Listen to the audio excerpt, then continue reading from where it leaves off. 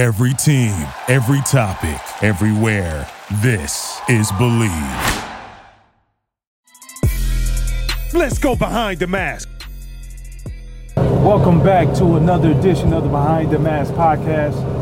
Of course, I'm your host, Takeo Spikes, two-time Reds, your other host, and we have a special guest. Every week we have a special guest, but Jason Dufner, one of Auburn's own, actually knows a lot of football, so we're going to pick his brain, though. We're definitely going to pick his brain, but hey, man, thank you for coming by the podcast, man. We appreciate you showing up today. Thanks for having me. We'll talk some football. We'll talk a little golf, probably. Yeah. Maybe a little bit, about what life's like on the tour or being a professional athlete.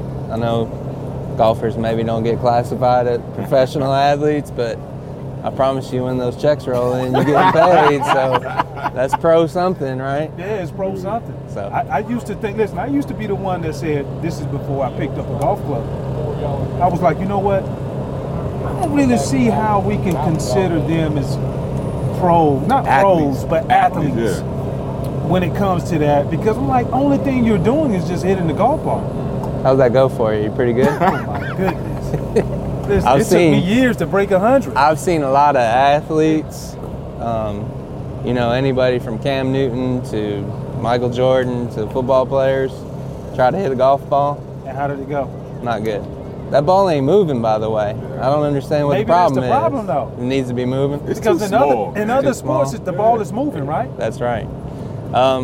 It's a tough sport. It's a fine motor skill, a lot of hand-eye coordination. But the thing with golf is the bad ones, even the bad ones you hit or the bad ones I hit, the difference between a good and a bad is very marginal. It's also, you play on the biggest field in any sport. Yeah. You're out there in the elements and the conditions, and the ball barely fits in the hole if you haven't noticed. So you're in the biggest space and your target is the smallest in any sports.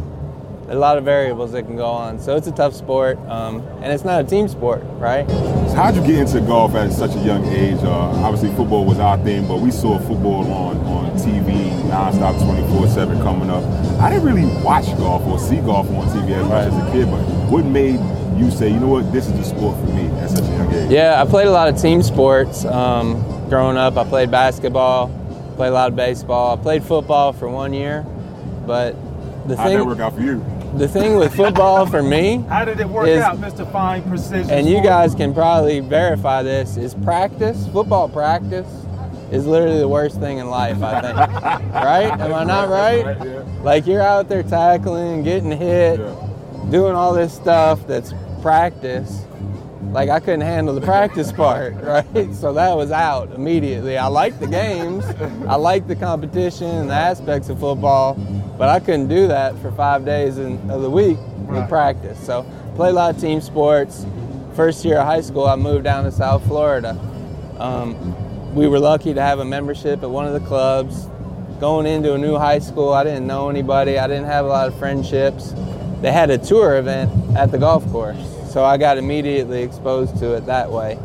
And being that it's a sport that's an individual sport, I could do it on my own, right? I didn't need friends. I didn't need to call people up and say, hey, let's go play basketball. I could do it on my own. So that's kind of how it started. I had family members that played, so they exposed to me that way. And then I just liked it, and I got really good, really quick, and saw a lot of, my level of being able to play increased at a fast level, and it just kind of rolled from there. But as much as I love to think I'm the best athlete of our immediate crew, right? We call ourselves the usual suspects. I say I'm the best athlete, right? Pound for pound, meaning I weigh more than anybody else. Therefore, pound for pound, I'm you plus size model.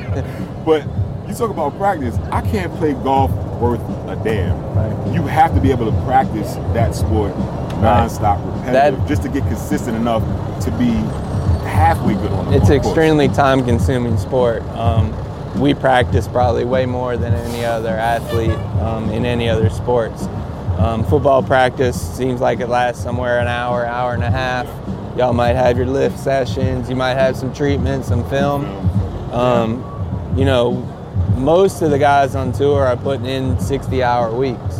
And I would say 70-80% of that 60 hours is physical, right? The strong day for me is 5, 6, 7 hours of physical work, right? 60 hours a week? 60 hours, a lot of the guys. So what is, man. what is a, like, maybe that's the problem with my golf game, because how do you practice? You got 60 for hours? 6 hours a day. You got 60 hours to put in?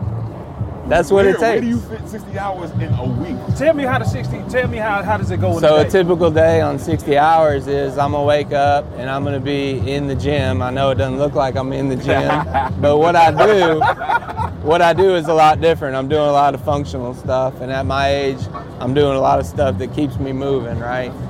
And flexibility stuff, injury prevention stuff. So that could be about an hour to an hour and 30 minutes. I'm getting treatment, I'm moving. That's just my warm up, right? I'm going. Then it's usually somewhere between 2, 3, 4 hours of physical swinging the golf club, technical work, right? I might be working on certain things. I might be just working on my yardages. Then we'll go in. There's so many different aspects to golf, right? There's your tee balls, your iron play, your chipping, your putting, your bunker play. So like you got to fit all that in, right? So I might do 3 hours of full game work. I might get 2 hours in on my short game. I might get an hour on my putting. Some days you throw in going playing. That's probably the hardest thing about golf. Is it's extremely time consuming. You can't go play around a golf in an hour and a half. It just ain't gonna happen, right? It ain't gonna happen. If I want to play, that's 4 hours. And then recovery on the other side, right? Massage treatment, stretching out again, icing down. At my age at 42, there's a lot of ice involved and recovery. So, a solid day for me is I'm over here in the treatment center at 9:30, and I'm gone till about 6 or 6:30, and then eat dinner, hang with the lady, and go to bed, and then you hop up and do it again. So you're looking at 9:30 until 6 or 6:30. That's 9 hours. Wow. You do that 6 days a week, you're at, is my math good, 54 hours? Yeah. 9 times 6? And that's just at home. Now on the road, you're kind of tapering that off because you want to be fresh to compete on Thursdays and Fridays. And I'm not going to say right now that every week is like that for me, but there are a lot of weeks that are like that. And I know when I was younger, trying to get to the point where I could execute and be a great golfer, that's all I did, man. I didn't have time for anything else. That was non-stop. That was 6-7 days a week, 40 weeks a year, banging it out like that. And that's what it took for me to get there. So there's other guys that are more talented that maybe aren't on that schedule. Yeah. You look at a guy like a Dustin Johnson or Tiger Woods, these guys are mega talented, and I'm sure in football you see them, right? There's dudes that work really hard, that grind it out because that's what they got to do to be good.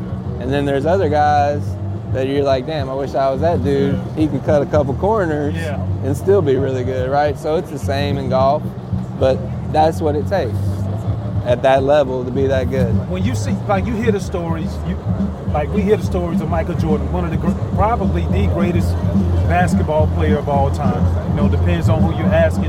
There's no probably about it. I think, hands down. So you see him. I used to hear stories, even spoken with him, about how can you do practices in several practices after a game. The next day they say he's out on the golf course, not just playing one round but 2 rounds, and then comes back and to be able to play at a high level. A lot of people don't know this. You mentioned it earlier. You had experience playing football, and you watched the game.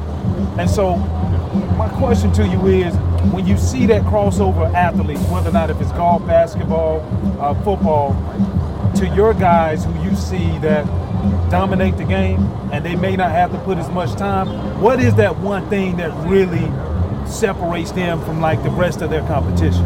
So to me, there's 3 main areas, and I think it's across the board with all athletes. You have a talent level, right, that we just talked about. Some guys are more talented than others, right? The next is how do they work at their craft? Yeah. Do they identify their weaknesses? In golf, you're always looking at your weaknesses. I'm sure it's the same in football, right?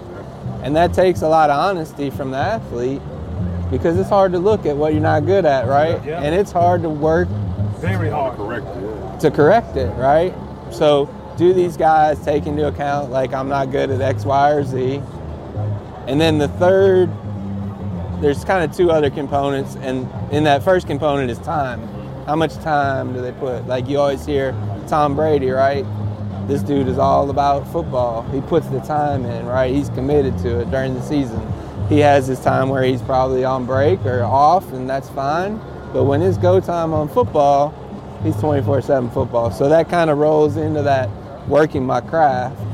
And then honestly, the last component is which guys have the balls and the nuts to step up in that moment and do it, right? That's not for everybody too.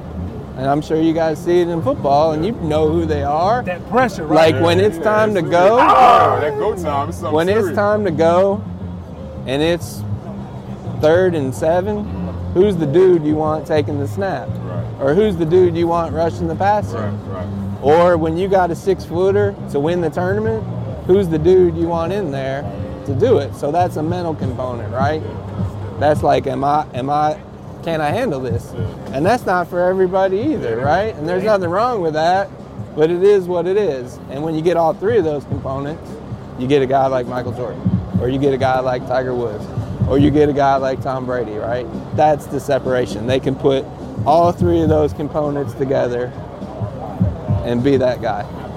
And not everybody can do it. Yeah. That's okay, though. Those pressure cooker moments. Right. And listen, Take me back to one of your pressure cooker moments to where in practice it's 10 out of 10. Or maybe it's 20 out of 20. You were going to sink the putt, hit the chip shot, maybe even a simple par 3, and you're going to land it 3 to 5 feet away from the cup. What was that moment for you to where you felt like, you know what, I just choked, my asshole became tight? It happens all the time. I had a chance to win the PGA Championship in 2011, and I also think you learn from your past experiences, right? So I'm kind of blessed that it happened, but at the time, this is my 3rd year on tour. I'm leading a major with 9 holes to go. I have a 4-shot lead, and the wheels weren't round anymore. They were squares, and I'm hitting every edge, right? You saying you felt like you were Shaq at the free throw line? Yeah. I didn't feel good. I didn't respond well to it, right? But the nice thing was, I didn't win that event, but I knew that I was close to being able to do that. So that the next time I had an opportunity to win a tournament, which was the next year, even though it wasn't a major, I felt better about it. Like, hey, I can handle this. I can do this. And I felt more comfortable. And then later on, I got in a position to win a major again, and I was able to use that past experience to do it. But yeah, like 2011, I should have won that tournament, but I wasn't ready for it for whatever reason. But what I was able to do, like a lot of the great athletes, is use that as a positive experience, Right. And it did help that I finished 2nd, and that check that came was pretty good, so that made me feel good too, right? So, and I think it's all the same. All the athletes are the same. We all play different sports, but we all have the same mindset, the same work ethic. All those things is what makes guys really talented and really great. And I honestly believe, like, it doesn't just stay in the sports realm, right? Like, I feel like I can be successful at whatever I want, even if I'm not playing golf anymore, because those foundations and those building blocks are right there, Successful people are successful. It doesn't matter if it's business, if it's sports, if it's music, if it's whatever, they can be successful. talk about those pressure moments and how it didn't work out. But the flip side of that is we got this thing called a zone. You know, when Jordan hit 55 against my Knicks, so when Kobe dropped 82 against the Raptors, Tiger Woods winning his tournament, the Masters. What was your in the zone moment, or have you ever been there, and what did that feel like? I have at times. I think it's tougher in golf because we have so much time lapse in between shots. There's a lot more time for your mind to wander, right? But it's just really about being in a space that you're comfortable and your thought process is clean. The physical stuff with us comes and goes. Some weeks you just don't feel as good. I think there's been different times, and I might not even have won the tournament, but I had a day. That's the other thing that's hard with golf is it's 4 consecutive days, right? So it'd be that's like, you know, I kind of compare it to like 4 quarters, right? But y'all do a game in one day. Well, the first round of the tournament is like the first quarter. right? Yeah. And then it's like the second quarter is the second day, but we're doing it over a long period of time. So let me ask you this. If you were playing a football game and you played the first quarter, no, but it was just quarters. Right. So you played the first quarter and you finished that 15 minutes, and they said, hey guys, we're done for the day. Y'all got to come back the next day. Think about all that stuff, good or bad, to where you could be, right? So it's hard to get in that zone, and it happens quick in golf, but it's how do you do it for, you know what I mean? Yeah. Even if you were playing good, let's say y'all were up 17-0 in the first quarter, everything's great.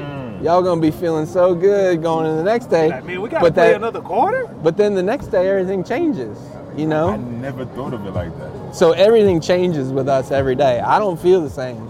I would like to feel the same all 4 days. I would love to play 4 rounds in one day, but it's not physically possible, you know? And the crazy thing, and now that you're bringing that up, with us, we're like literally separated from the outside world for those 4 quarters. You guys, once you're done for one day, you can get a text that'll just throw something off. Or Get off. Go look at the highlights. Get off that TV. social media. I promise anything you. happen. We talk about this all the time. Like, how do you stay focused over 4 days? Yeah. Think about if a quarterback played the first quarter and he threw 3 picks in the first quarter, and they're like, all right, man, you got to go home. We're going to play the second quarter tomorrow. And he pops up his Twitter and, like, this dude's a donk. You can't do anything. Like, you wouldn't even want to play the next day, right? So, yeah, it's hard. You got to manage all that. But get in the zone. It happens quick. Most of the time, you don't even know. Like, sometimes I'll do stuff. I'm like, man, afterwards, I'm like, how did I do all of that? Like, I don't even know what was happening or how I accomplished that. And it usually comes to where you're processed, right? The results are gone. You're not thinking about results. You're not thinking about, I want to do X, Y, or Z. You're focused on all these checklists that I need to do to play well, right? And I'm sure you guys had them. And you're constantly monitoring those. And we're doing the same thing, right? When you can get involved more in the process, less about the results, that's when things really click, you know? And that picture of what you're trying to do becomes a reality, and things that seem impossible become possible, right? So what is it like routine? Like, people always want to know, like, I know for me, when I get ready to go play a round against some of my friends, you know, ideally I want to be there an hour early to be able to warm up, but I believe, like, my game is like a cheetah. Have you ever seen a cheetah stretch before it goes nuts? Is that what your golf game is like? It's a lot better than his, though. Yeah. His game is trash. But here's the difference. His game is documented. Right.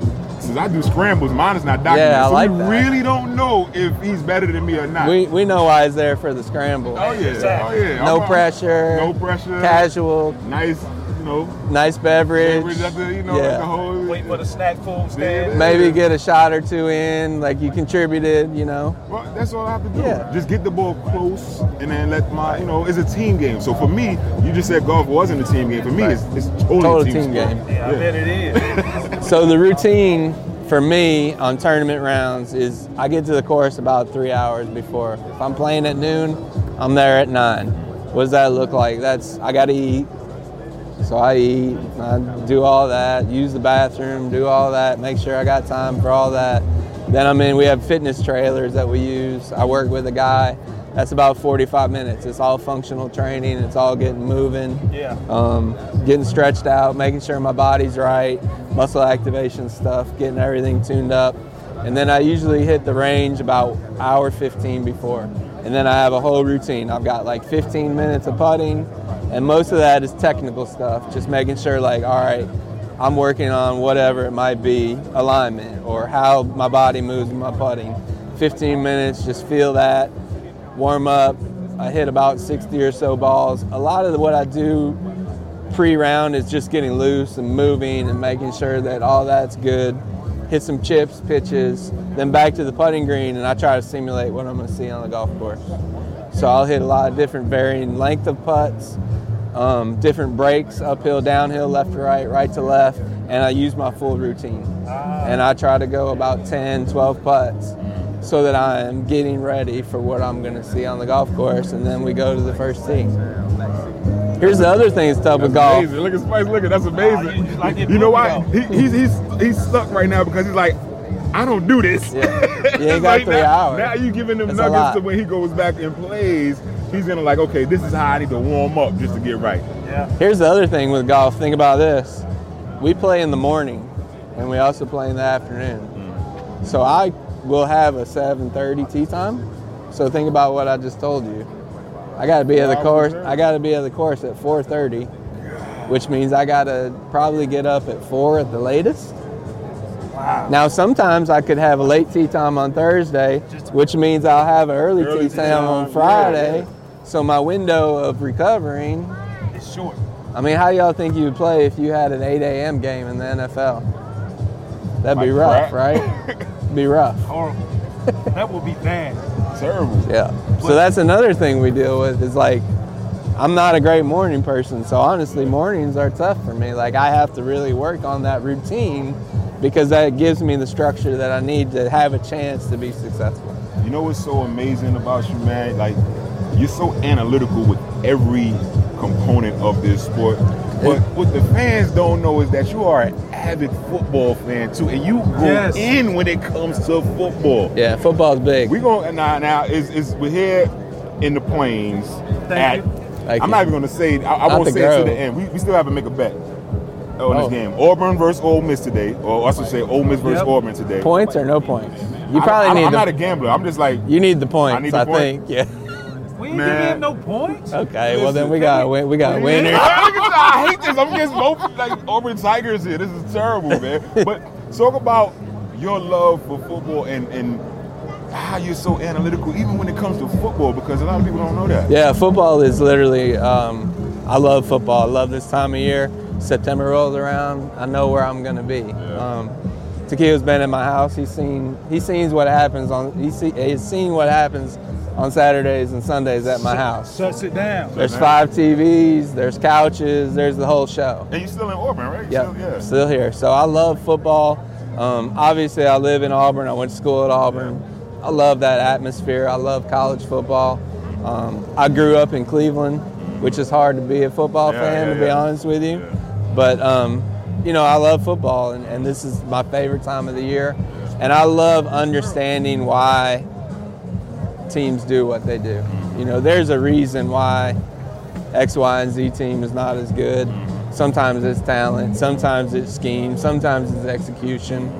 But I love watching football, not just from a fan, like casual fan standpoint. I love, I love Auburn, I watch Auburn, that type of thing. But I like to understand why teams are good and what they're doing and why they're not playing as well and all these things. So, yeah, I'm into it. And I think all that stuff matters. And you guys will agree, college football is about the kids. More often than not, talent wins in college football. There's a reason why, the top teams are usually the top teams in the recruiting cycle every year. They're getting the best kids. They're getting more of the best kids so you can have the opportunity to have some kids not play or not work out. And then NFL is on the flip side. Pretty much everybody in the NFL is really good, right? You're the best of the best, and the teams are matched up evenly. So now we need the coaches, right, to install the scheme and the system and the culture. I still haven't figured out what the culture is, but I know it exists, right? It's almost like a vibe, right? You know what I mean? And there's a reason why the good teams in the NFL are always good for the most part, and the teams that are shitty are usually always shitty. Yeah. So, yeah. All right, so with your expertise today, this is our version of our college game day right here on the Plains, Auburn versus Ole Miss. Ole Miss, baby. Like, what's your analysis today? You're looking at an Auburn football team, came into this season with a lot of high expectations. We took an L last week against LSU, but it still was a lot of great things I felt like the Auburn Tigers football team did in that football game. So when we look at this matchup going against Ole Miss, what are some of the things that you're looking forward to seeing? Well, I think today with this game specifically, there's going to be a talent gap. We have more talent than LSU. It is what it is, right? I think they'll have to scheme. They're going to have a hard time moving the ball on offense, in my opinion. Our defense is one of the best defenses in the country. What you guys do really well is a lot of that read option RPO, stuff and a little bit of RPO with Rich Rodriguez.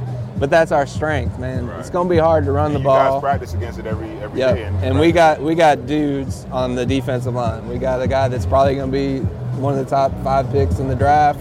We got some other guys. Derrick Brown. It's going to be hard to run against us. And as you guys know, the defensive line, when they're good, what's that make the job for the linebackers? A lot easier, they're right? a lot easier. And the cornerbacks, And then too. the cornerbacks Yeah. can get after and gamble a little bit Gamble a more. little bit spin more. their ears back. So. And I think if they can figure out a way to pass it, if they can have a chance. But, then you roll down to the other side on our offense. There's been a lot of questions about our offense. Yeah. We struggled against some better teams. We looked really good against, Arkansas, Mississippi State. I think for us on offense, it's just going to be down to execution. Yeah. Are the guys doing their assignments right? I think can Bo Nix make some better reads, some better, a lot of the stuff he's been struggling with is the RPO stuff. Yep. That's quick time stuff, right? It's new. It's been 2 or 3 years. I don't even think they run it in the NFL. You probably don't have enough time to run it. But he struggled with that, identifying, is this a passing opportunity? Obviously, the run is always safe, right? So, and here's the thing. People are frustrated. They're discouraged with Auburn football right now. We play some really good teams. We played a Florida team that's really good. We played an LSU team that's really good.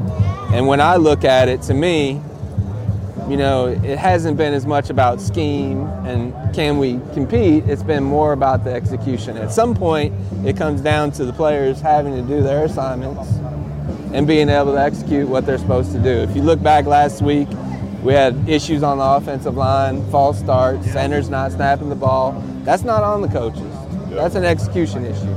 We had wide receivers dropping the ball in certain situations. And it just comes down to an execution level, and can you execute at a high level? Why does that not happen? I don't know. I'm not around enough, but it looks to me that Auburn football, in my opinion, is one of the best 5 or 6 teams this year.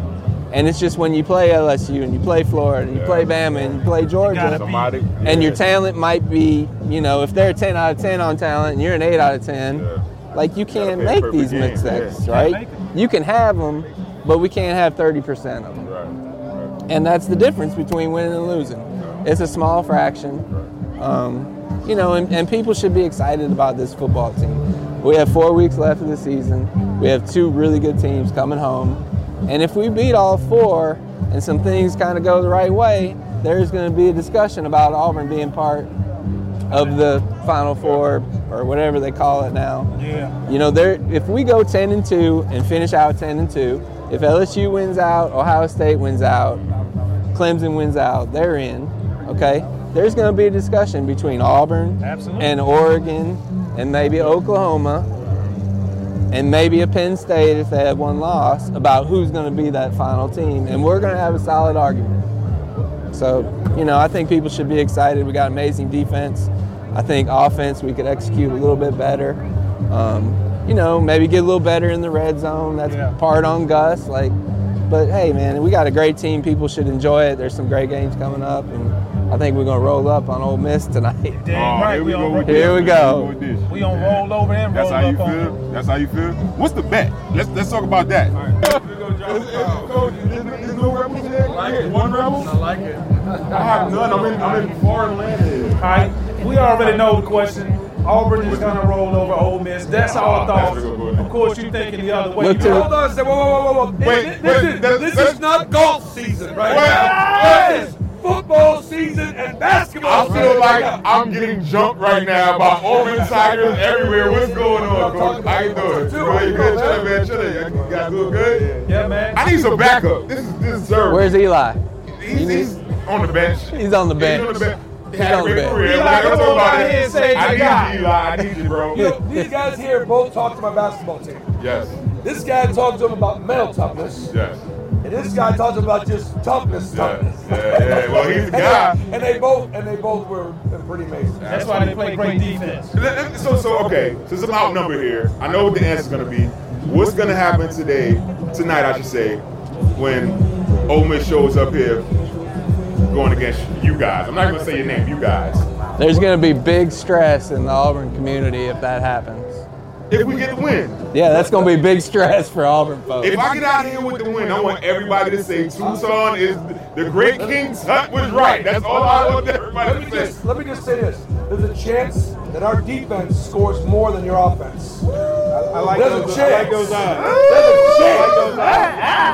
That would be a better bet. The word has That would be a better bet. That would be a better bet. You know how they come back at me. I can't.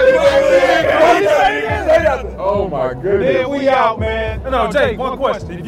If you were playing football today, what position Punter. would you be playing? Punter. Punter. Kicker. They make who makes more money, the kickers or the punters? Kickers, right? Man, I needed more respect. Yeah, we need All somebody. that pressure you can handle on punts, on chips. Kick. I like kicker. You gotta have a position with somebody. You gotta that have a can change the kicker. Game on You right. third down, though. You have to. Kicker is a dude.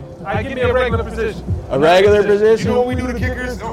You know what we do to them? Tell them what we do to kickers. What we do to kickers, right? Because kickers in practice go out They do early, their own thing. Do their own thing. They're not doing the conditioning with us and everything. So what we do is we take their cars, drive them onto the practice field, fill them up with popcorn, grease them with Vaseline, and toilet paper them. So when they come out to the field early, That's the so when they culture. come out to the field early, that's what they see out there. Because they get to leave and don't have to run with us and everything. So you still want to be a kicker? No, I don't want to do it. I'll go free safety. How's that sound? That'll work. That'll work, man. Good stuff. Thanks for Good stuff, stopping man. No by. problem, man. Appreciate it. Thanks, Thank you. Man. Good Appreciate seeing it, bro. you. Yep. All right, two. We got round two. Oh, man. Two. Round two. Of this Behind the Mask podcast. Another special guest. Mr. All Everything, man. Like, this school really was known to be a football school. Yeah. But when you got Bruce Pearl who comes into town and shows promise the first day that he gets here, takes us to the Final Four, we had an opportunity to win it all. Yeah, But look, yeah. we'll get into that later. But we want to introduce to the podcast Absolutely. Bruce Pearl. Absolutely. Man, Thanks for joining us, Coach. It's good to be Much with love. you two guys. Love. And Takeo, we are always going to be a football school. Yeah. Period. The end. And I'm celebrate that. I'm straight on the Gus bus. Yeah. My seatbelt's fastened, and I've always been on the Gus bus. I love it. So love have it. I. So have I. No doubt. You know what No I mean? But thank you for joining us. Yeah. But let's talk about, even though it's Ole Miss Auburn football Saturday, some of the success that you had last year with the perception of not having enough good shooters coming back this year, Right. as you had last year. What are your questions or what are your answers to that to let everybody know, like, Auburn will still compete and we're going to do it at a high level? Yeah, it's look, the SEC is the real deal. Yeah. All right, so if you can compete in this conference, you can compete nationally. We know that, and basketball's gotten better.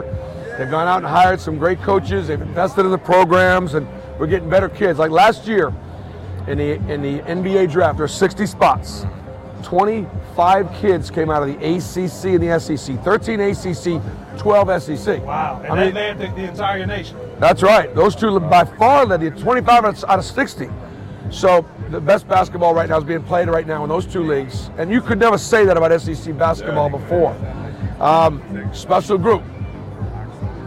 Coaches can help players win games. Yep. Players win championships. The locker room wins. You have to have enough dudes. But if you got enough dudes, that doesn't mean you're going to win it. But when them dudes decide we're going to win it, it's done. It's over. You know what I'm talking about. That's what our group kind of did. They bought in. They trusted each other. They weren't jealous of each other's success. They weren't afraid. They respected their opponent, but we weren't afraid. Yeah. And that you have to roll like that. And of course, you know me, I'm always going to talk, right? I'm going to talk, and then I get my players to back me up, back my big mouth up. Listen, man. But with your talk, though, you backed it up yourself. You got SEC Coach of the Year a couple of times. Brought your team. Man, they don't give me Coach of the Year. I don't need Coach of the Year. Listen, but it speaks for your resume. Speaks for itself. How do you get the team to buy in again after so much success last year and stay hungry to do it again? First of all, here's my management style. I'm not going to make every right decision. My guys know I work hard, but they also know you got to overcome me sometimes. I'm going to make these decisions to the best of my ability. Now go make these decisions work. I'm not saying I don't talk down to them. Like again, Takeo, you got two. You were really, really good, but you needed the guy in front of you and behind you helped you be really, really good. And it's just like that on the back. So last year's over. Rear view mirrors real small, front windshields real big. Let's look straight ahead and see what we got, you know? Now, we lost maybe 3 of the best players to ever play at that position. Jared Harper, Bryce Brown, and Shuma Okeke. Yep. We got guys that are waiting their turn, and you know, every team's got a new chemistry. We're gonna be bigger, we're gonna be longer, we're gonna be very athletic. We won't shoot as well, we won't be as quick, and we'll be very, very inexperienced. So, schedule is tough early. We'll see, and it's about getting better throughout the season. It's about getting exposed. And then making the adjustments you didn't make. Are you good enough to win this game? And then get the next game, and that's how we'll roll. Well, you talked about adjustments. That's big in every game. You look at football, basketball. Jason Duffner was here, even in golf. What's the adjustment when you lose those type of great players and you have to go out on the road and recruit other young great players that you have to fine tune? What's your pitch to them to be able to get them to come and play? Like, what makes you that great recruit? Well, number one, Jared Harper's dad and Bryce Brown's dad said this. It's one of the greatest compliments I've ever gotten. So, you know what? We didn't always agree with him. But he never lied to us. He never lied to us. And so if you recruit him the right way, in the sense that you got to believe in him. But look, I ain't trying to date these kids. I ain't trying to be their girlfriend, right? I ain't calling them all the time. I ain't begging them. You mean to tell me you ain't calling them all the time? I'm not calling them all the time. You're not texting them nothing? Every other coach is calling them, texting them more. There you go. I want to coach them. Yeah. And it's not that I'm not willing to work hard, but if you get into some sort of a courtship, hey, they called you and texted you way more than they did when you was playing for them. All of a sudden, you was playing for them, there comes a, where's your ass? You're supposed to be at a study table. You know, right? That's what. So, no, my big thing is, don't promise them a rose garden. Promise them an opportunity. Promise that you'll coach them hard. Promise that you believe in them, but and I think that's our key. The other thing too, we recruit, and I think Ole Miss is like this too. I think you guys share a common campus in the sense that you went to Ole Miss because of the people that were there, the way they treated you, the way they loved you, the way they supported you, and a great college town, a great environment. There's not enough of that in this world in higher education. Like the way Ole Miss is doing it, the way Auburn doing it. And so that's what we recruit to. Now, if you want something else, if you want faster, if you want a big nightlife, if you want agents and women and all kind, you maybe need to go someplace bigger. Because here, you're gonna work and grind, and we'll get you ready. Coach, I always tell you, and we talked about this with Duff a couple of minutes ago. I say I'm the best pound for pound athlete amongst our crew. Spice was a better football player, but he can't beat me in basketball. Probably can in bowling. Definitely can in baseball. Oh, man. So I played basketball in my high school days. You got where you from? You got a little bit of York, you got a little bit of East in you. Yeah, I can feel that. I'm from New York, Coach. Because he said ball. Yeah, A little bit of ball. Basketball. ball. A little bit of ball. I can still dunk at 42 if I had to. Right. So when you recruit these kids, do you look for the all-around athletes, or do you focus on straight on just basketball, basketball players? I like dimensions. I don't need 5 shooters. I don't need 5 rebounders. I need 5 ball handlers. I need a rebound, shoot, ball handler. I like different dimensions. I like guys that have some greatness in some areas. I don't want to have too much. Sometimes less is more. You got to have a couple of stars, but you don't need all stars. You need some other guys that'll do the grunt work and things like that. That's like the grunt work. Yeah. You got skill. I call him like an Anthony Mason guy. He just rebounds. Yeah, man. This How guy about Mace? just because everybody from New York don't He know got Anthony Mason. He's Anthony Mason. He go right Anthony Mason. His son played for us a couple years ago. Absolutely. Antoine did. Yeah. So, no, man. I just think that now we'll say this. Dudes in New York and Philly and the East, they got a little bit different swagger, and they know the game a little bit. They follow the game because they're not playing as much football. They're not playing as much baseball. They're not doing those other things. The best athletes play basketball, and sometimes in the Southeast, the best athletes play football. Coach, I want to ask you this, Steve. A few months ago, California, they legalized not necessarily legalized, but they passed the act as far as the Fair Play Act. Players now, college players, can become compensated on their likeness and their image.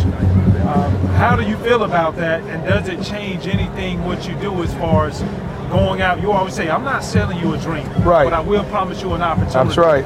How does that come into play with what you do? Well, we're going to have to see how it plays out, all right? First of all, there are way smarter minds than me, than all of us going to figure this thing out, but it's complicated.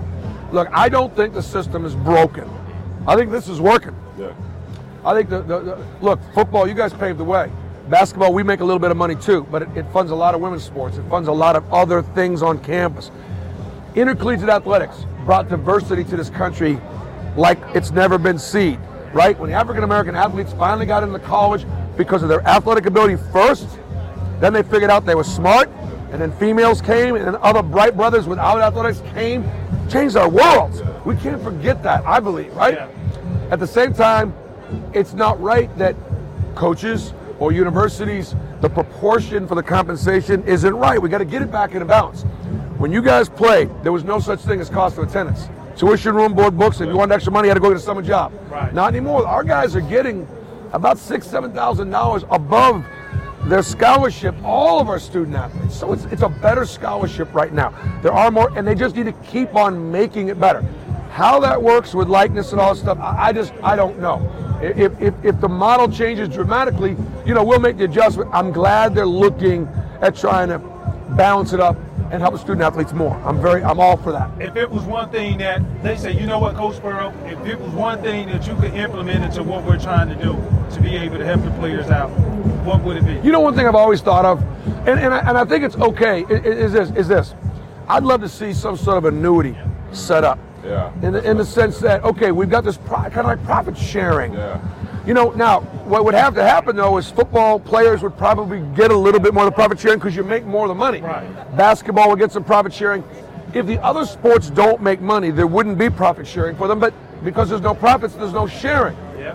And I think that might be a way of then doing it because, I know, look, deferred compensation, there's something to be said for that. If you got, hey, right now you're in college, and then you're going to go out there and you're going to play professionally. Wouldn't it be nice when you're done playing professionally, if in addition to your pension, you had some deferred compensation from your college days? Yep. So that's just an idea that I've always had. But look, again, I ain't trying to get myself into trouble here because we're supposed to take a big fat shut up, Coach Burrow. We would never do that to you on the Behind the Mask But podcast. Coach, I totally agree because now you're actually empowering these young men and young women saying, hey, you know what, when you're done, you have something to look forward to. You don't have to spend it all now. If I got $1,000, $2,000, $3,000 in college, I would have bought sneakers or video games. Right. So what's that going to really do for you? Right. So now you're actually saying, you know what, when you're done, you have something to look forward to. And maybe the longer you're in, the more money you make, Yeah. and then you get it, and the money gets invested for you, and boom. And then all of a sudden, when you get out there, you could buy that house, you could set something up, it takes money to make money, get that business, so on and so forth. I don't know what they're going to do, but I'm glad they're heading in that direction. Yeah. Amazing, Coach, man. I wish I had more eligibility to that because my first time meeting you, man, your energy is infectious. Yeah. I love your coaching style. What makes your coaching style different than some of the other coaches out there? What do you think makes you or separates you from other coaches? I would say, I don't know that it separates me, but one of the things that I've done is, like, I love when former players come in. I like, we have the military will come in and talk about patriotism. Law enforcement will come in and talk about how to get yourself out of situations and stay out of situations. Right. Females will come in about how they want to be treated by a man. Yeah. It's our job to educate our kids, okay? But for me, this has become more of a ministry in this sense. I'm a pray first. That's what I've had that on for years. I'm gonna pray first. I'm just gonna try to wake up and go, what would God have me do today? And if I get my young guys to do it, look, you guys are tall, dark, and handsome. I'm an old man, and when you was younger, they were all running up at you, right? And all kinds of stuff. About the only thing you had was a fear of getting caught, getting in trouble. Well, maybe there was a higher voice talking to you, saying, you know what, Mama put that in my life. Somebody put that God in my life, and you know what? I'm gonna do the best I can, given all that's out there, to try to do it as He would have me do. That's how you guys develop the discipline to get up early. Yes. I tell people, you know what? Hire an athlete. Hire a student athlete. You know what? They got up earlier than the other students. They were tired all day. They weren't afraid to compete. They weren't afraid to fail. They put it on the line.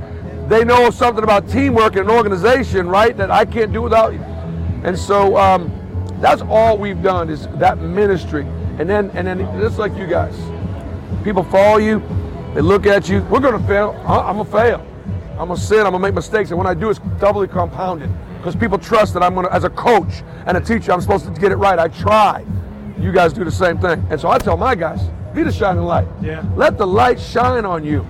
And that's why I love our football program.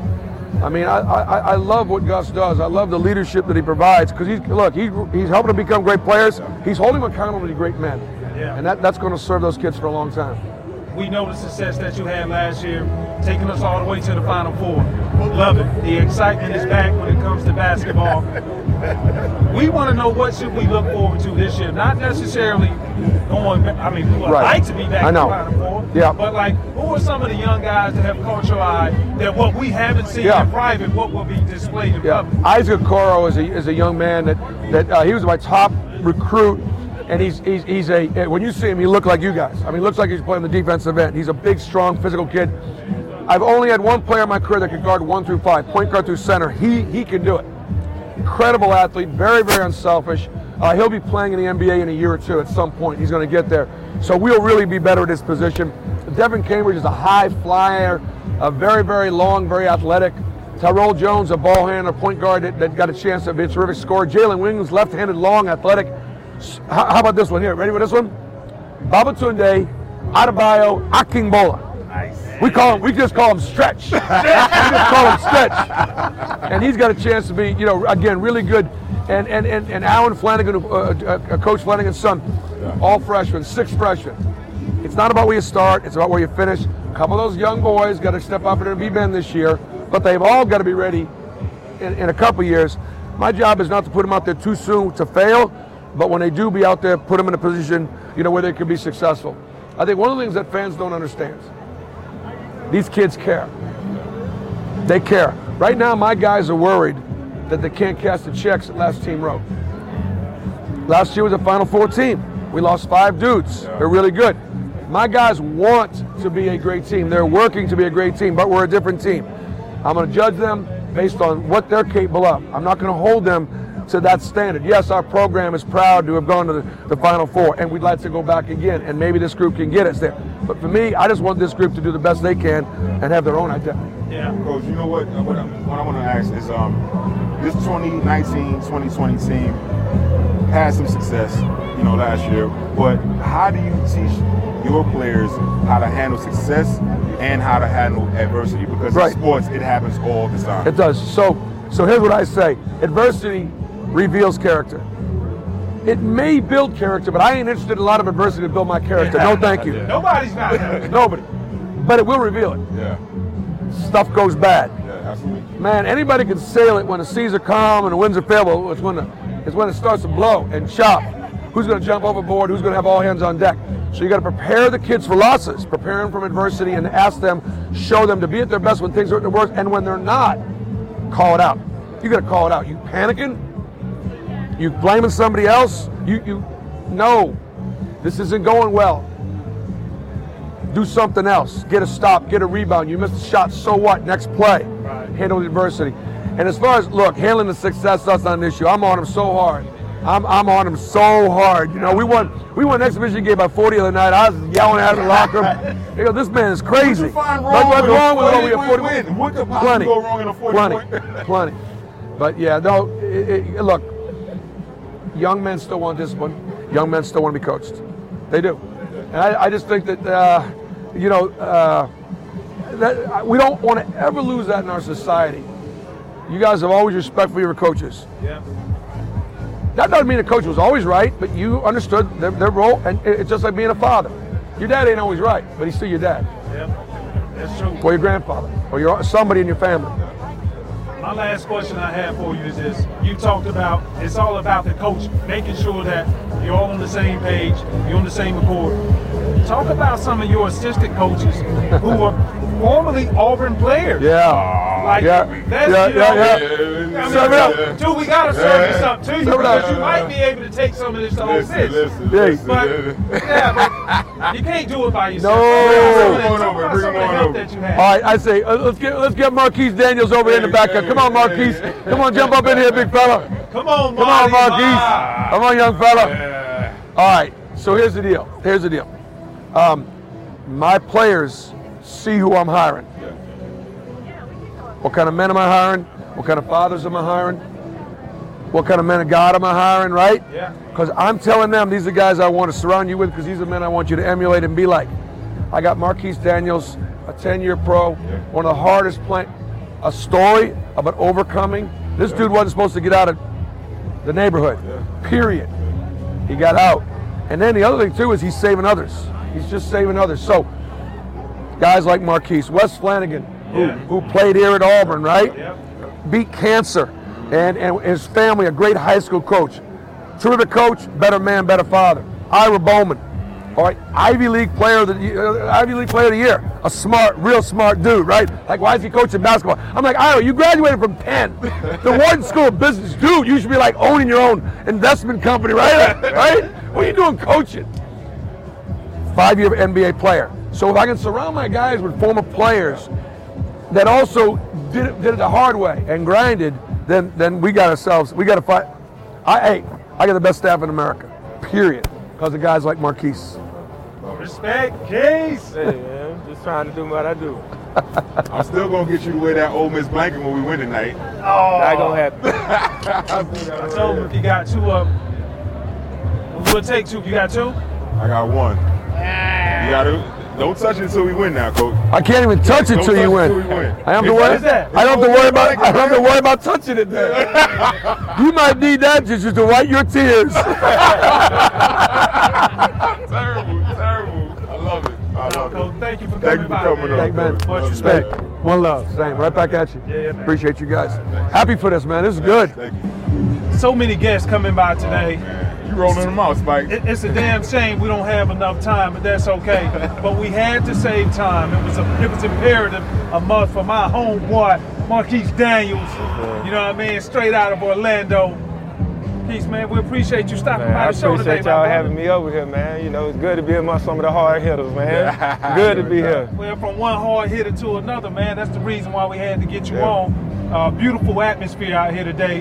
And I would be remiss that we got to give a shout out to Alabama Power for being able to set all of this up for us. So we appreciate you for making everything work.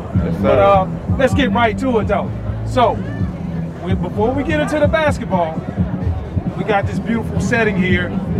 I would like to call this a game today, but I think it's going to be a slaughterhouse. No question. From Auburn just running rampant over Ole Miss. Yeah. It ain't going to be good for the other team. I know that much. You can't even say our name? It ain't going to be good for them guys. It ain't going to be good for them guys. Oh, my We goodness. appreciate y'all coming, though. But hold on. Yeah, we appreciate y'all coming. Yeah. You can't talk for so much because Ole Miss got y'all in basketball now. They got y'all in basketball as the most recent This history. year? They beat us twice This this year. year? They beat us twice. They beat us twice. This year. Not this. Most recent. last- I said most recent. Listen, man, this is the new year. New You're year. absolutely right. New year. It's just a new year, right? But we talking about football right now. Yeah. So, like, hey, so tell me about it, though. It's you obviously, you came here to play basketball. We crossed paths. But give us the experience of what it's like just to be here as a basketball player, just on game day and football, seeing so many people walk around. Man, it's like a big family reunion, man. You just look at the atmosphere now. It's just being around your family. Everybody love you. Everybody walking up to you, just appreciating you for what you're doing. It makes you want to play hard. And if you're not playing hard, you feel like you're letting them down. So just to be back around this atmosphere, just playing hard in front of these people that come out and support you every night, man, it's a beautiful thing. Yeah, man. We talk about the name of the podcast is Behind the Mask because we get the innermost thoughts of every one of our guests. Tell us how or when did it occur to you, you know what, I have enough talent, I might make it to the league one day. I might play on a professional level. Man, honestly, for me, it was a little different. Like, I didn't even think I was going to come to college, to be honest with you. So to even think about the NBA, I mean, as a kid, of course, you're looking at it like, man, I want to play on that level, but I didn't know all the steps to take to get there. But once I got here and I started playing and being around some of the guys that had the bigger names, it just made me realize that whatever they put behind your name don't mean nothing to me. You got to show me. And when I get out there on the court, you're going to show me or I'm going to show you. And just coming up from my environment just showed me that it don't matter where you're coming from. You just go out there and you put your all into it and let the rest take place. Was it a dream of yours? It's always been a dream, you know, just to make it to that next level, just to pretty much help my family, my mom get out of the situation she was in. So just knowing I had to work hard to get there, that's pretty much my outcome for everything. So when you look at it, this is the thing that I love about your story. You go on, people know you came here, went to the league, but you were undrafted. And people don't know what all of that entails. They think once you make it, you make it. But talk about the work ethic, the grind, all the stories that I heard, because you were not supposed to make it. You ended up going to the NBA playing 10 years. Yeah. So, like, what all went into that to make Marquise Daniels? Man, just going back to the draft night, you know, just hearing everybody's name go, and after the first round, I almost cried, man. I went outside, I saw my mom, she was standing there looking at me like, it's gonna be all right, son. So I just looked at her, I told her, I'm gonna make everybody pay. Like, I don't care if you're on my team, you're playing against me, everybody gonna pay for not looking at me. And I just had a bigger chip on my shoulder. From training camp, I went in at Dirk Nowitzki, Michael Finn, and Steve Nash. I don't care, y'all. Like, I need to see y'all. Like, y'all in my way. I'm trying to get where I'm going, and it just made me hungry, man. A lot of people say they hungry for it, but I was starving. Like, I got to get it. I got to find a way to feed my mom, and my family, and my brothers, because I'm okay to struggle, but I don't want them struggling, because I know what they've been through to help me to get to where I'm at. And just every day, man, every year feeling like I had to prove myself. Even when I signed, I still had a chip. I got to prove myself. And 10 years later, you ended up having a wonderful career. Everybody is proud of you. And I think the thing that you said it, but I want people to understand your circumstances of where you came from is what really drove you, right? Yeah, man, it was just rough, man. I mean, it's the typical stuff you see on TV that you're like, man, it's not really like that, but it's really, that stuff really happens, you know. Like, even when I got drafted, my brother was in jail. Like, my youngest brother just really getting out from doing 12 years. Like, he's 10 years younger than me. Yeah. So it's like this type of stuff I'm having to deal with. Even when I first came here, my scores kept getting kicked out. I'm really not ready to play. Then one of my best friends get killed, and it's like, man, I ain't going back to school, man. I'm done with it. And, you know, I just had every reason to quit. Right. But it was just like, you know, just growing up, being in a church background, and understanding that, you know, God bring you so far just to see how much you want it. Because he ain't gonna give you everything, but he gonna put it in front of you to see how much you want it. Yeah. And it was just me just coming from that background, just understanding, man, I gotta take a chance. You know, our self-doubt is what we tell each other so much, and just doubting ourselves. And you just gotta go out there and do it, man. Just like anything in life. Yeah. If you want it, you gotta go get it. You know, he's gonna put it there for you, but it's up to you to go get it. Everybody ain't gonna get handed to them. You gotta go get it. You know, just coming from that background, man. You gotta go get it. Yeah. With your story, a lot of people would have folded under that type of pressure. We had Coach Pearl on there earlier. We talked about that pressure and adversity. You're coaching now, right? So how do you teach this generation of student athletes now how to deal with pressure, handle success, and overcome adversity? Man, it's just helping them to understand that what they think is a problem is not a problem. Like, they may be going through something with missing a shot or this and that. It's like, man, this is your happy place. I don't care what coach telling you, what the fans saying. You can't let nobody take you out of your happy place. Like, you giving a talent that only God could take from you. I don't care what you're going through, man. Like, enjoy this, cause I got 3 screws and a sling in my spine. I was forced to stop. Like, don't never take yourself off the court, whether it's school, dealing with girls or drugs, anything. Don't take yourself off the court. Don't take yourself off the field. Enjoy what God's giving you, man, and take full advantage of it. It's not promised to you. Coach Pearl talked about he could never do what he's done alone. And he raved about his assistant coaches, which are former guys who played the game and also played here. Your role now as a coach, giving back to the youth. What has been some of the hardest or the challenging things? Because every generation is a different problem that really presents itself. And so, please shed light on some of those problems and like some of the things that you have to, some things that we may look at as minuscule, right, but it's big to them, and that how you insert yourself with Wes Flanagan to be able to let these guys know it's bigger than what you're actually looking at. Right. I think probably one of the biggest challenges for me was the social media. Just everybody feeling entitled. You know, the one of the microwave just right away. They want it right now. Just right away. And if it don't happen right away, man, I'm leaving. I don't like.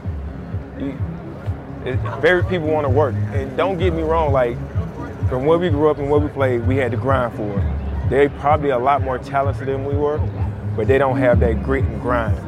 And just trying to put that into them, like, if you get that talent and that grit and grind with it, like, and you see some of the players that have it, it's like, man, that boy animal. He a different player. Then you got some that's like, man, prima donna. You know, as soon as halftime, he checking his Instagram, he putting this on, like, I'm posting this picture, like, what, like, that's probably one of my biggest challenges I still deal with. Like, that ain't gonna help you do nothing. You know, guys like, I'm a 3-star, I'm a 4, 5-star. Man, basketball and football is played on earth, not in the sky. I don't care what stars you are. Like, you gotta play here. So that's probably one of the biggest challenges I have, that they see somebody like, oh man, we're playing such and such. That's a name. They still got to get out here and show you. And that's the biggest thing that like our run last year, we played the big name schools and everybody's like, man, we got to play such and such. Respect who they are, but know who you are. Understand who you are. You here for a reason. You put that work in. They put their stuff on just like you. Ain't no reason to be afraid of them. And go play the game. At the end of the day, if you could look in that mirror and be like, man, I did what I had to do, deal with it. Just live with it. Just live with it. You're talking about putting work in. You did that storied career in the NBA. I tell people I play basketball. I wasn't the greatest. Man, but here we go again. Yeah, I got you. Every cat from New York got to be able to know how to hoop. They got to. But I can still dunk. That's my claim to fame, is I can still dunk at 290 pounds. What was one of your most memorable highlights, if you had one in the NBA? Man, a moment that stuck out, or a season that stuck out, something that made you like, this is I'm that dude. Probably just making it to the finals. Just making it to the finals and just playing and just that stage. With Dallas, right? With Dallas, I made it twice. With Dallas and Boston, I lost in the finals twice. The only reason in Dallas it hurt, but it didn't hurt as bad because my daughter was born after the game. So it was like, I'm out, man. My daughter finna be born. But just getting on that stage and just everybody around you, it's like, man, this is like, it's almost surreal. Just how everybody just comes to you, it's just so much love. You walk in restaurants, people pay you food, like, man, it's all right. So it's just that stage right there, just on the stage, just being on that stage, man. It's hard to get there. You played with some amazing teammates, Dirk Nowitzki, and the Celtics, some Hall of Famers. Who had the most impact on your career as a young player? Somebody early was probably Steve Nash. I'll never forget, like, beginning of practice, my rookie year, he was like, hey, rookie, how good you want to be? And I was like, I want to be really good. And he was like, don't do what everybody else doing. I'm like, what you mean? What does that mean? Yeah, right, what you mean? Yeah, I see some guys, they get in shots and they leaving early. So I'm thinking that's what you're supposed to do. So just taught me to stay in late, come early, get your shots up, get your work in, always ask questions, and, just follow somebody that's doing right. Because it's easy to go left, do whatever, because at a young age, you're getting a lot of money and a lot of free time. That's just a remedy for trouble. So just learning from those type of guys, just those seasoned vets that, just learning what you need to do, learning the ins and outs of the games, on and off the court. And of course, with Kevin Garnett is probably one of the craziest superstars I ever played with. Why is that? Just I'm thinking that you come in, you think you're working hard, but we got practice at 11. He in a full sweat by the time we get in there. He's like, dude, what time you got here? Wow. Man, I'm ready. So as soon as you walk in and practice, you think you finna stretch. And he like, I don't know who guard me today. Like, man, who you talking to? That's the censored version, though, huh? Yeah, that's the censored version. Who in the book? Right. I don't know who guard, like, so like, man, who you talking to? Like, I ain't no stretching, let's go. And that's how, that's how practice pretty much went almost every day with the Celtics. It was like, our practices was as hard as our games. We coming in, we getting at it. It's like, get in it, get out. Get to the game, it's like, man, it's a cakewalk. They ain't been through what we've been through. We finna grind it out. If they wanna fight, we gonna fight, but this is what we finna do. And you got a team full of everybody, you look to your left and your right, everybody on the same thing you on. I guarantee that other side ain't like that. They ain't like that. It may be one or two, but you hit a couple of them hard enough, the other ones they gonna get out of there, They gonna get out of there. So when you look at your story, you came in undrafted, and you always knew you were supposed to be there. Right. Shame on them for not recognizing your talent. But what was that moment to where you knew, you know what, this shot, that steal, that game really defined or gave them validation that I'm here now. You got to deal with it. What was that moment for you? Probably we was on a road trip. Steve Nash had got sick. It was in Miami. And I think it was, I had 31 points. And so after the game, Coach Don Nelson comes in the locker room. He's like, hey, rookie, you always been able to play like that? I'm like, yeah, just put me in the game. So after that, we had a meeting. He was like, rookie, you're starting at the 2. We're going small ball for the rest of the year. I hadn't been playing. Mind you, I hadn't been playing all year until Steve got hurt. This was like the last 20 games. And I just started from there, and I was the second leading scorer in the playoffs, and it was just, that was probably one of the defining moments. After that game, he just was, rookie, you started. Just to be able to start in an NBA game from being undrafted to like, you know, I'm getting the other respect from other players that when I was in college, I'm watching them play like, so now I'm getting on the court, it's like, you can't show them that you still a fan at the same time because it's shark, you know, it's blood in the water. So you like, you know, you speak to them like, what up? But at the end of the game, you know, I'm going home talking like, man, I just played against him. Like, he know my name. But it's just crazy, man. It's just that you just have to get over it quick. You have to get over it real quick. Was there a player when you got to the league? We got a story. We can tell about it later. But was there a player when you got to the league that you was like, man, I know I'm on this level. I got to keep my cool on an opposing team. But you was like, damn, I want his autograph. I just want his autograph. Iverson, you know, I wore 3 all through high school and college, and it was like, man, I'm out with AI. Like, man, this Bubba Chuck, like, this where we get the baggy shorts, like this tattoos, like, so and then I got to guard him. It's like, man, should I foul him? Should I let him score? What should I do? Like, you know, he come up to you, what's up, Marquise, man? It's like, so you trying not to be in awe, but at the same time, you're like, what's up? What's up? At the same time, man, it's that right there, probably Iverson here. Iverson. What was that moment to where you got the business? Somebody gave you the business. Man. You was like, man, I hope they ain't talking about me on TV. Everybody at the crib back in Florida. It wasn't nothing you could do, man. Kobe had 62 on us in 3 quarters. It wasn't nothing we could do. I mean, you could obviously. Man, we got back in film. It was like, that wasn't on me. That wasn't me. It was nothing we could do. Like, he had 30 in the third. It was crazy. Like, it was really nothing we could do. What set his game apart from some of the other players that you had to guard in your career? He'd probably chew your head off and give it back to you. Like, he really didn't care nothing about none of that. Like, you can't guard me, you need help. That's how his mentality was, like every game, like you need help.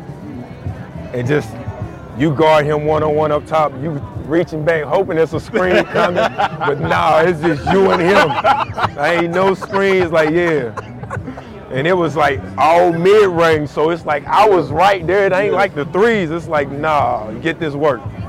It was tough, man. Like, them 62 and 3 quarters, that was. What did he finish with? 62. He only played 3 quarters. He probably had, I think he had like 81 that year. He was going crazy. He was going crazy. Against the Raptors? He was going crazy, man. It wasn't nothing we could do. It was, What Dirk say? Shit, what could he say? I don't want none of that smoke. He was lucky he didn't have to get out there. It was bad. It was bad. Just footwork, just, man, everything you wanted. But nothing you could do. So when you look at,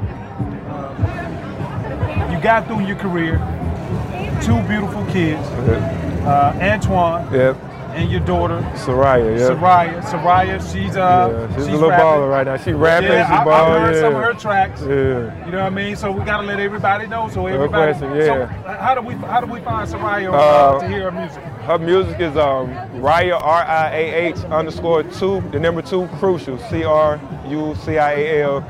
She's about 6 foot. She's in the 8th grade. She's gonna be on varsity this year. So she don't back down from nothing. Like I wonder where she gets that from. I mean, either me or I let her mama have that. I let her get that, but she don't back down from nothing. Like the coach is always like, man, she's not afraid of the seniors. They check ball. Let me see it.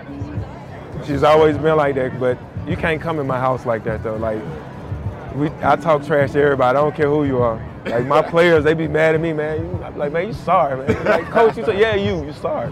I do my kids like that. My son, he talk trash. He loves baseball. I'm taking all my shoes off careful. He 11, wears size 12 shoe. So he gonna get all these old Jordans coming back in that I still got saved. He gonna have all them. All those shoes. He loves baseball though. He's played basketball as well, but man, it's just fun. They keep me young. Yeah. I know all the young sons, they keep me young. NLE Chopper, all them young guys, my kids, they keep me on it. Right on. So, with you accomplishing so much, a lot of guys, people ask me all the time, Spike, do you want to go into coaching? I love helping people, but I don't want that. That smoke. Responsibility, man. I don't want the headache. I don't know whether or not if it came because I played for so long. My question to you is, now that you're done, you went back to school, finished, working on a postgraduate degree. Yeah, I just got my master's last year. You just got congratulations on that. Welcome to the club. Appreciate you. They want me to get that doctorate. I'm like 40-something hours. I'm like, dissertation. It's a lot of school. Great plug for Auburn right here. But what is it that drives you to give back to the game on the collegiate level when you see so many young men that came from the demographic that maybe you came from or where you did not come from? Just wishing I had what I'm giving to them right now. It's almost like having a cheat sheet. You know, being able to sit up there in the offices and the meetings and hear what's going on and being able to come back and relay it to them what we're looking for out of them, because we had coaches that would push us but not like some inside intel, like, look, this is what we need you to do. Yeah. And you got a lot of guys that they want to understand, they want to be coached, and a lot of times they don't know how to interpret it to them because of, like you say, demographics. How can I reach out to them? How can I get to them? And I just approach everything like, I'm going to be real with you. It's up to you what you do with it. I'm going to give you what you need to do. I'm going to tell you what's going on. If you want to accept it, I'm going to help you. If not, I'm not going to turn my back on you, but I'm going to still give you the real and let you know what you're doing. Like, if you messing up, I'm going to be like, straight up, man, what happened? Man, you missed. You fucking up. Like, I'm going to just be straight up with you. And they respect that more. And it's kind of crazy that playing the game and you having somebody that's an established coach, been coaching forever, they'll listen to you more than they would the coach just because you played. Gotcha. So it's able to take what the coach is saying and interpret it to the players. And now it's like, I've been telling him that, but he'll listen to you. Just helping them out, just making sure they go to class. Like, man, what you doing? Man, come on, coach. I'm like, man, why you lying to me, bro? I did the same shit. Why you lying to me, bro? No, same man. Shit, just a different day. Yeah. Just a different day. Like my mom said, man, the game ain't changed. It's just new players. Yeah, it is. My mom just new players. Just new players, man. They think they the smartest in the world until you tell them, like, then they start laughing. Like, man, you full of shit. What you doing, man? Like, man, come on. Bro, why y'all always messing with me? If you did what you had to do, wouldn't nobody say nothing to you. So why you actually messing with me? Yeah. Exactly. You wasting my time. Right. Like, I don't want to, you think I want to be riding around here checking your classes? I don't want to do that. But I will. As soon as they see me, they just start laughing. I'm like, that's what it is. This is what's going on, man. But bro, man, we appreciate definitely appreciate y'all having me on here, much man. Respect, no man. questions. Definitely. Keep leading our young men to success and higher levels of success. And next time we'll be back in a few weeks, so we got to get you on the podcast. No question. For round two. Round two, I'm with that, man. Behind the mask, man. Yeah, it is. That's what's going on. My man. Thank you for listening to Believe.